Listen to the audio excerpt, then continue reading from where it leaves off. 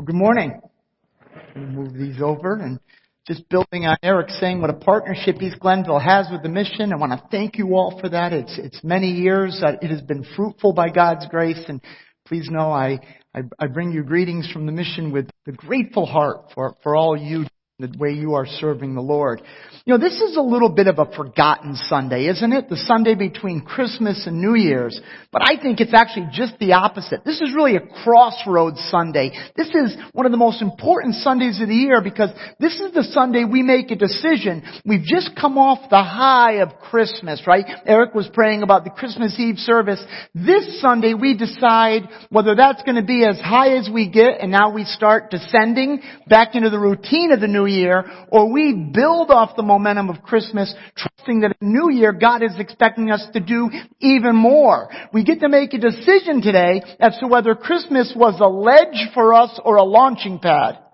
If it's a ledge, it means it's as high as we're going to get, and then we kind of go down from there. But if it's a launching pad, we're saying it represents just the beginning of what God wants to do in our lives as individuals, followers of Christ, and in the life of this church.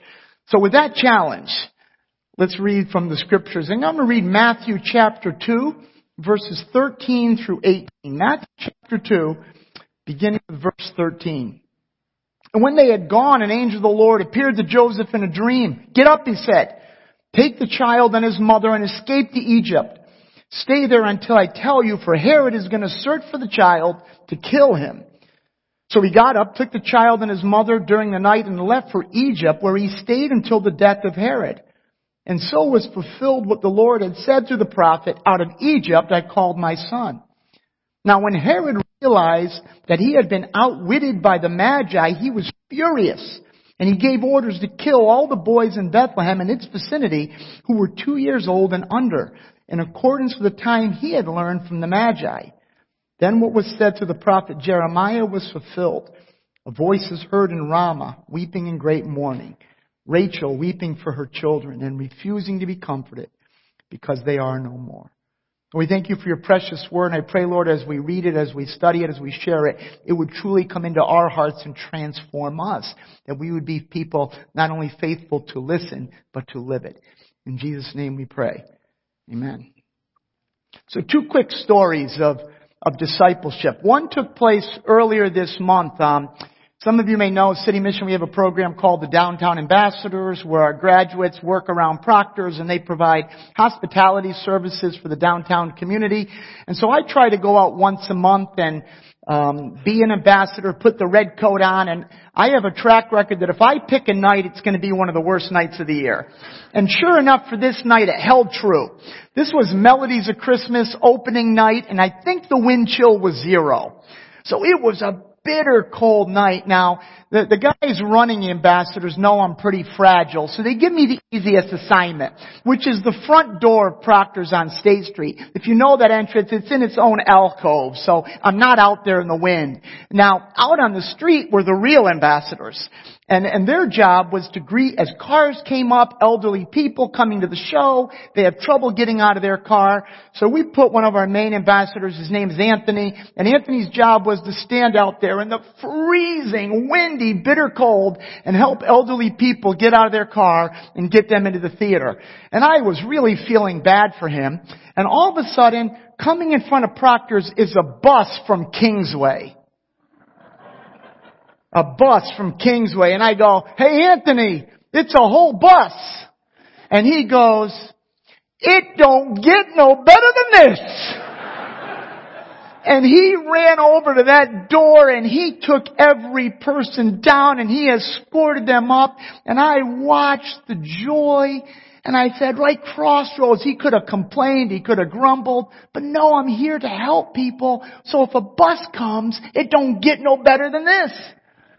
On a very different story, a couple weeks prior to that, I've had the enormous privilege for 30 years to become close friends with Ken Heckler. And I had the great privilege of visiting him in the last hours of his life. And so my wife Carol and I went and stood by his bedside, and he was able to talk at that point. I think he had died within 2 days of this visit, but you could see he was really in his last hours. But we were able to converse, and At the end, as I was leaving, I turned to leave. We had said our goodbyes. I heard something. I heard a voice, and I looked back, and it was Ken, and I leaned in closer, and Ken was praying for us. He was issuing a pastor's prayer. In his last hours, his thought at that moment was to pronounce a benediction on us. And I'll never forget that moment. I say it's the greatest sermon I've ever heard. Now, those two stories, Anthony and Ken, very different men. Ken was highly educated, doctorate, successful in business. Anthony really kind of came to the mission to learn how to read. Ken's light was pretty much from his life was from light to light, from success to success. Anthony's was more darkness that God brought light into at a latter point in his life. Of course, Ken bore his share of hardships, but what they have in common for all their differences, they both understand the essence of discipleship and the essence of following Jesus. And it is not that following Jesus means He gives us favorable circumstances by which we bear fruit. But following Jesus means whatever the circumstances are, I am ready to serve, I am ready to be faithful, I will follow Him, whatever the circumstances, and trust that in that obedience, He will bring fruit to what I do. And that's the essence of discipleship, right? Because discipleship is not about what we wish would happen. It is entirely about reality. And sometimes in our lives, circumstances are advantageous, and sometimes they are adverse. If we look at the Christmas story that we just finished, you watch Mary and Joseph go on this roller coaster of circumstances, right? First there is Mary. She is told by Gabriel that God has given her favor, that she has been chosen by God to bear the Messiah, to be the mother of God. Right? There is this high point. She then hears that Elizabeth is with child. She goes into the Judean hillside, and when she meets Elizabeth pronounces upon her, "Blessed are you amongst women, and how am I worthy that the mother of my Lord should come?" And she says, when I heard your voice, my child within me began to kick, right? Mary is affirmed, and she spends 3 months with Elizabeth. She is riding high, but when she comes back to Nazareth, now she is showing her pregnancy, and now she goes from pinnacle to scandal. And we're told that Joseph is heartbroken and he chooses to divorce her quietly. And they are brought to the bottom of this relationship. But then an angel comes to Joseph and tells him, no, this is of God. Mary, this child is from God. Marry her and be father and husband. And so it's time for the birth, and now it goes back down because they have to leave Nazareth and go all the way to Bethlehem. And when they get there, there's no place to stay, and he has to give birth in a manger, in a feeding trough with animals, and in utter poverty and destitution. And yet, suddenly these shepherds appear, and they tell them that we saw an angel, and these angels told us that this is the Savior. And they are brought back up, and then 40 days later at the purification, Simeon at the temple comes to Mary and sees the child and says, this is the chosen one. This is the chosen one that we've been waiting for.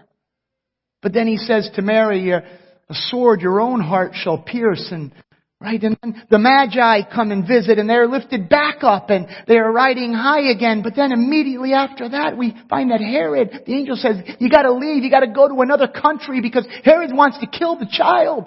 Right? Put yourself in this situation. Don't view it from 2,000 years in the rear view. They have to flee to a foreign country, and they get the word back that Herod has slaughtered the babies of Bethlehem. Right? And now they are away again, right? It is this up and down and up and down. And Matthew then takes us through the genealogy of Jesus, and that's another roller coaster. We see names from the spiritual hall of fame, names like Abraham and Isaac, but then there are names from the hall of shame. Right? They said direct line, there's Perez, who was born of Judah and Tamar. Now Judah and Tamar is a relationship that took place in Genesis 38. It is so sordid that I don't feel comfortable talking about it up here. That's how graphically sordid it is. And yet that's the direct link to Jesus. And we find David and Bathsheba, Solomon, is a direct link. So even in that, there is this up and down, right? But isn't that our lives as well? It is up and down. It is high and low. It is advantage and adversity. This is the nature of pilgrimage. This is the atmosphere in which we are called to follow Jesus and to be fruitful in our following. And if I've learned a lesson in 30 years at City Mission, it is hang on. Because it's going to be up and down. Not once in a while, but every single day. This fall, one of our stellar graduates died from an accidental overdose. And it was crushing. So much light, so much life that had returned, to see it just snuffed out by a mistake. And to grieve with the family. And yet at the same time, the family was rejoicing because they got to see him in the light. And his daughters could point to the fact that there was greatness in their father. And they saw it. And I was asked to speak at the funeral. And the first words I said at City Mission, joy and sorrow coexist. It's not one or the other, it's both. So if I come home and my wife asks me, was it a good or bad day? I say yes. Yes, it was. It was good and bad. I laughed and I cried. Every day. But Christ is present in both. He's present in all. And He says to each one of us, be faithful. Be fruitful. Follow me. It's what gives us courage to go to places of pain. That actually in the kingdom of God, the gravity in the kingdom of God bends to suffering. See, we are a different people. Our human instincts are repelled by suffering, and our protective instincts pull back from it because we want to protect ourselves. And yet, if we enter the gravity of the kingdom of God, it draws us into suffering, not to give us burdens, but to bless us because Christ is present in that. Right? There's schools in Schenectady where there is so much trauma, it's hard to imagine. Right? In Martin Luther King School, they have one room called the trauma room. This is an elementary school. Because sometimes the kids show up, they are so gone. They need to sit in a quiet room before they can even go into a classroom. But you know God is present there. So we started this clothing room because that was the need. And actually Kelly DiLeonardo runs this clothing room. We have these volunteers, and volunteers write us these stories about how beautiful the kids are. And these two children came in, one little girl who was special needs. So even in the trauma of Martin Luther King, she's special needs within that. So they brought her into the clothing room. And here's what the volunteer writes. She was so excited. She got all teary-eyed and said, I'm so happy to be here, I could cry.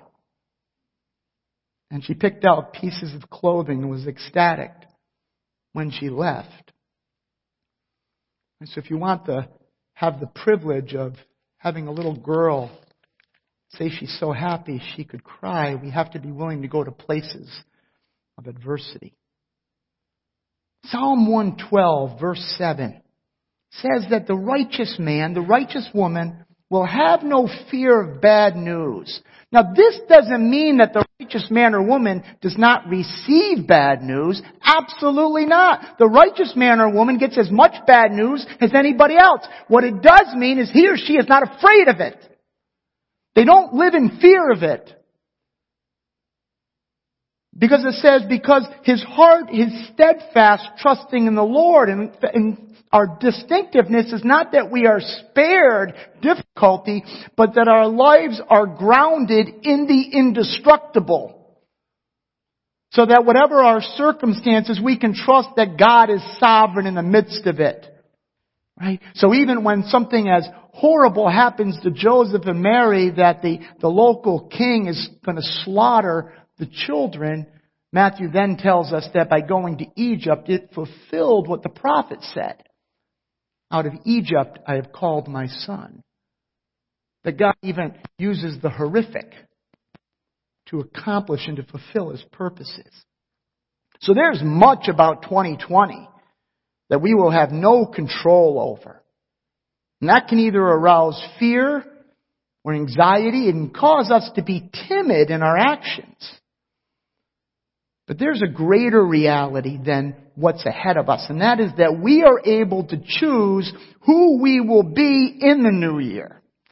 And friends, I believe that we face fundamentally two choices. We get to decide as we enter this new year whether we are going to live the ego drama or the theo drama. The ego drama, I'm an expert in. The ego drama says, this is my life.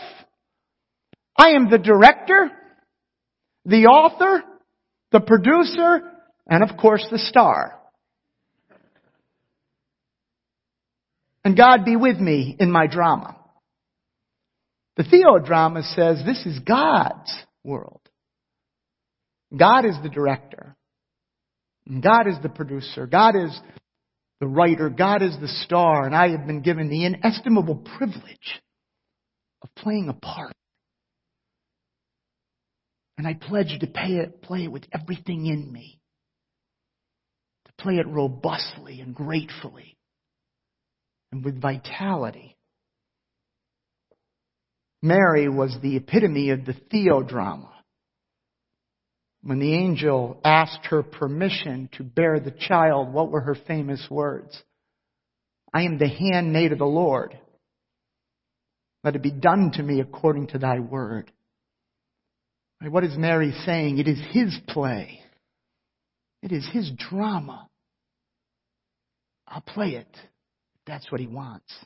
Paul understood the theodrama. It's why he could write in Philippians, for I have learned to be content in whatever the circumstances. I know what it is to be in need, and I know what it is to have plenty. I have learned the secret of being content in any and every situation, whether well-fed or hungry, whether living in plenty or in want. I can do everything through Him who gives me strength. So what Paul is saying is I have no fear of the future. That doesn't mean I'm not going to be imprisoned. It doesn't mean I'm not going to be shipwrecked. It does not mean I'm not going to be persecuted. It does not mean I'm not going to be beheaded. In fact, all those things are going to happen, yet I have no fear because I can do all things through Christ who strengthens me because God is sovereign. It is His drama, and if I am faithful, I will bear fruit for His kingdom.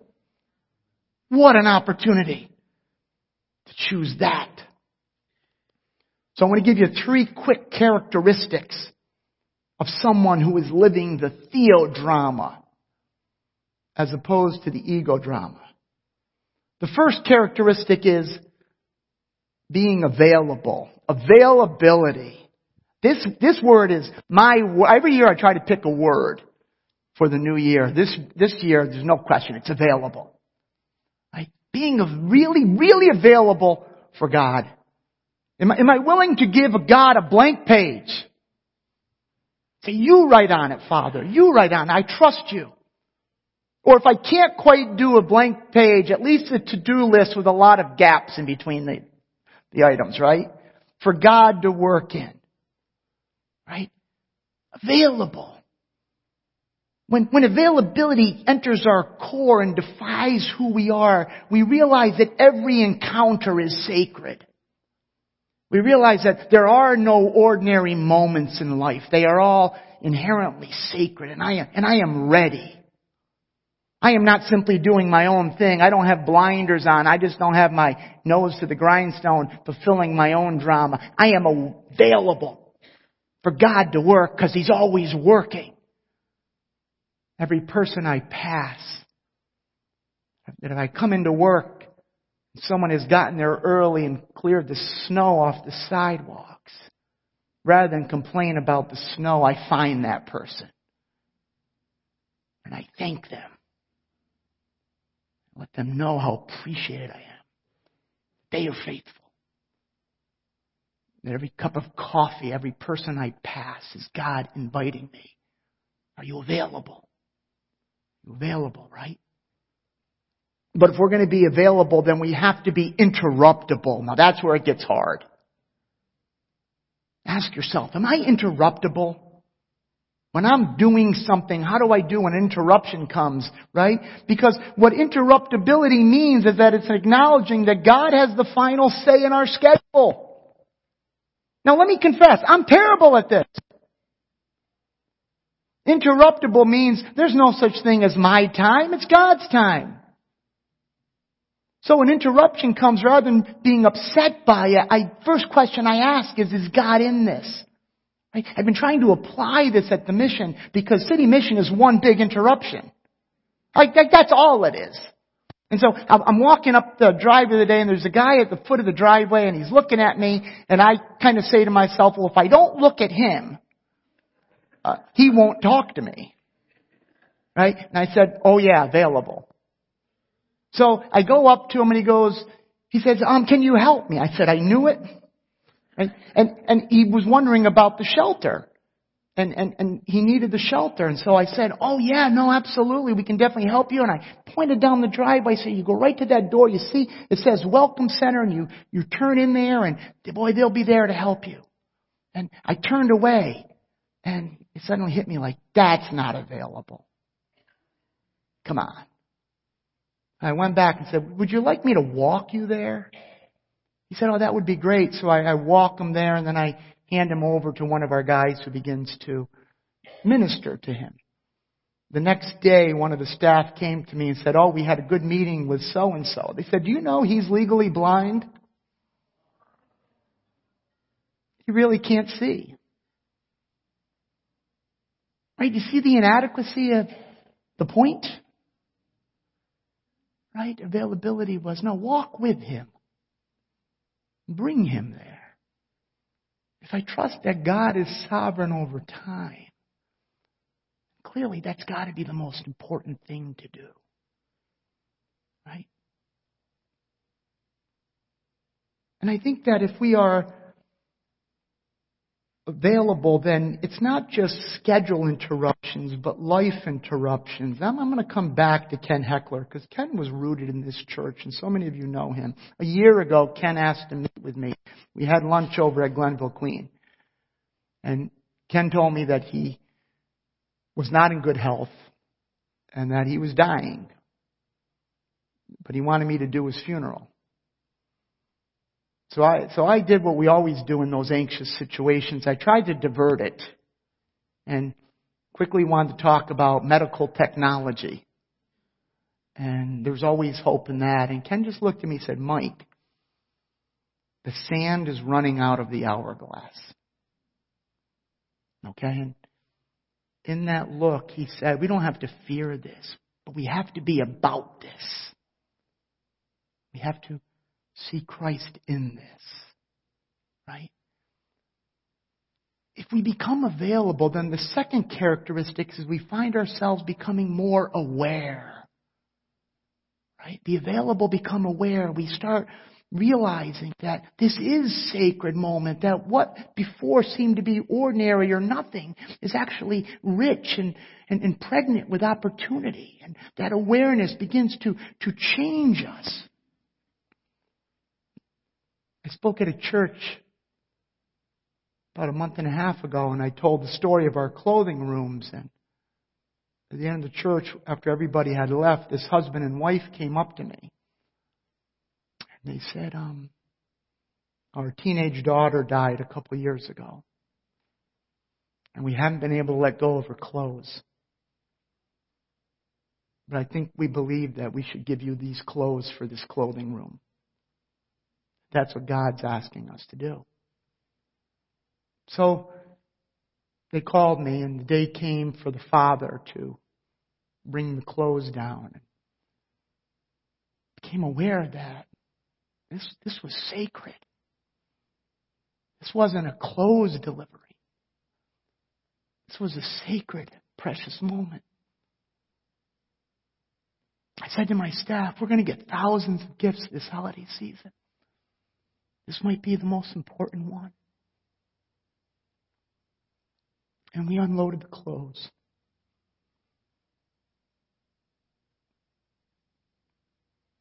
And hugged the father. Expressed their joy in knowing that her clothes would help other kids. See, that didn't diminish the holidays. It made them. It was the brightest moment I had. Got to watch out, because so often the opportunity is disguised in the ordinary, right? Or it is disguised in the obstacle. And one of the most amazing quotes, Paul, in writing to the Corinthians, says this. He says, "But I will stay on at Ephesus until Pentecost, because a great door for effective work has opened for me, and there are many who oppose me." Isn't that a remarkable line? Paul is saying, a great door for effective work has opened for me, and there are many who oppose me. Doesn't that sound like a contradiction? To me, if there's an open door for ministry, people are supporting me. You see, Paul understood, though, he was aware of kingdom ministry opportunities, that even though there are great opposition, even though doors are closing, even though people are trying to undermine what you're accomplishing, it is often in those circumstances that God does His greatest work. So Paul says, I ain't leaving, I'm staying. Friends, this is the day we live in right now. We live in the great day of opposition and open doors.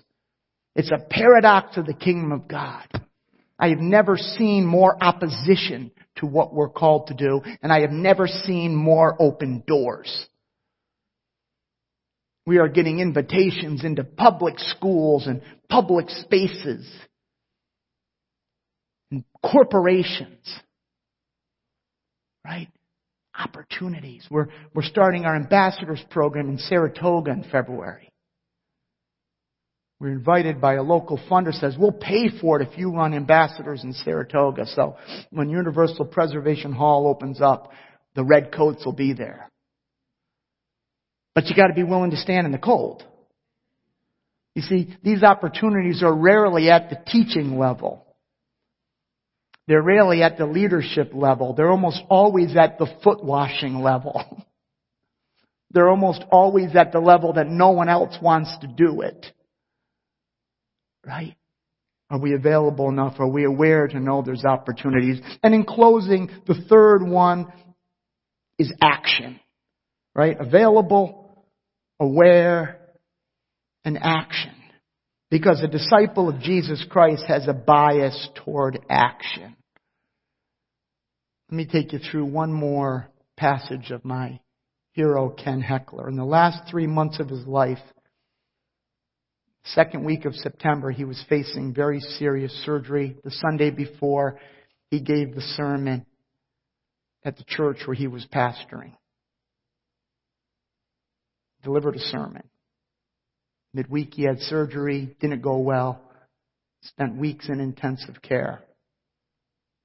Was then sent to a nursing facility where he did a christening for his great-granddaughter and a wedding for his grandson. Couldn't get out of a wheelchair. Body shaking. He delivered those services. In his last hours, he gave me a benediction I'll never forget. Great Christian writer Howard Macy says this: the spiritual world cannot be made suburban. It is always frontier. And if we would live in it, we must accept and even rejoice that it remains untamed. Friends, I believe we're facing some great, great challenges in 2020. I believe there is opposition. There are perhaps even threats. But there are open doors. There are open doors for those followers of Jesus who are available, aware, and committed to action. And when we have to deal with the struggles of the frontier, rather than complain about it, let's rejoice in it and embrace it. And say how good that God calls us to pilgrimage, not on a well-trod road, but on new ground where we can build new fruit for His eternal kingdom. Amen.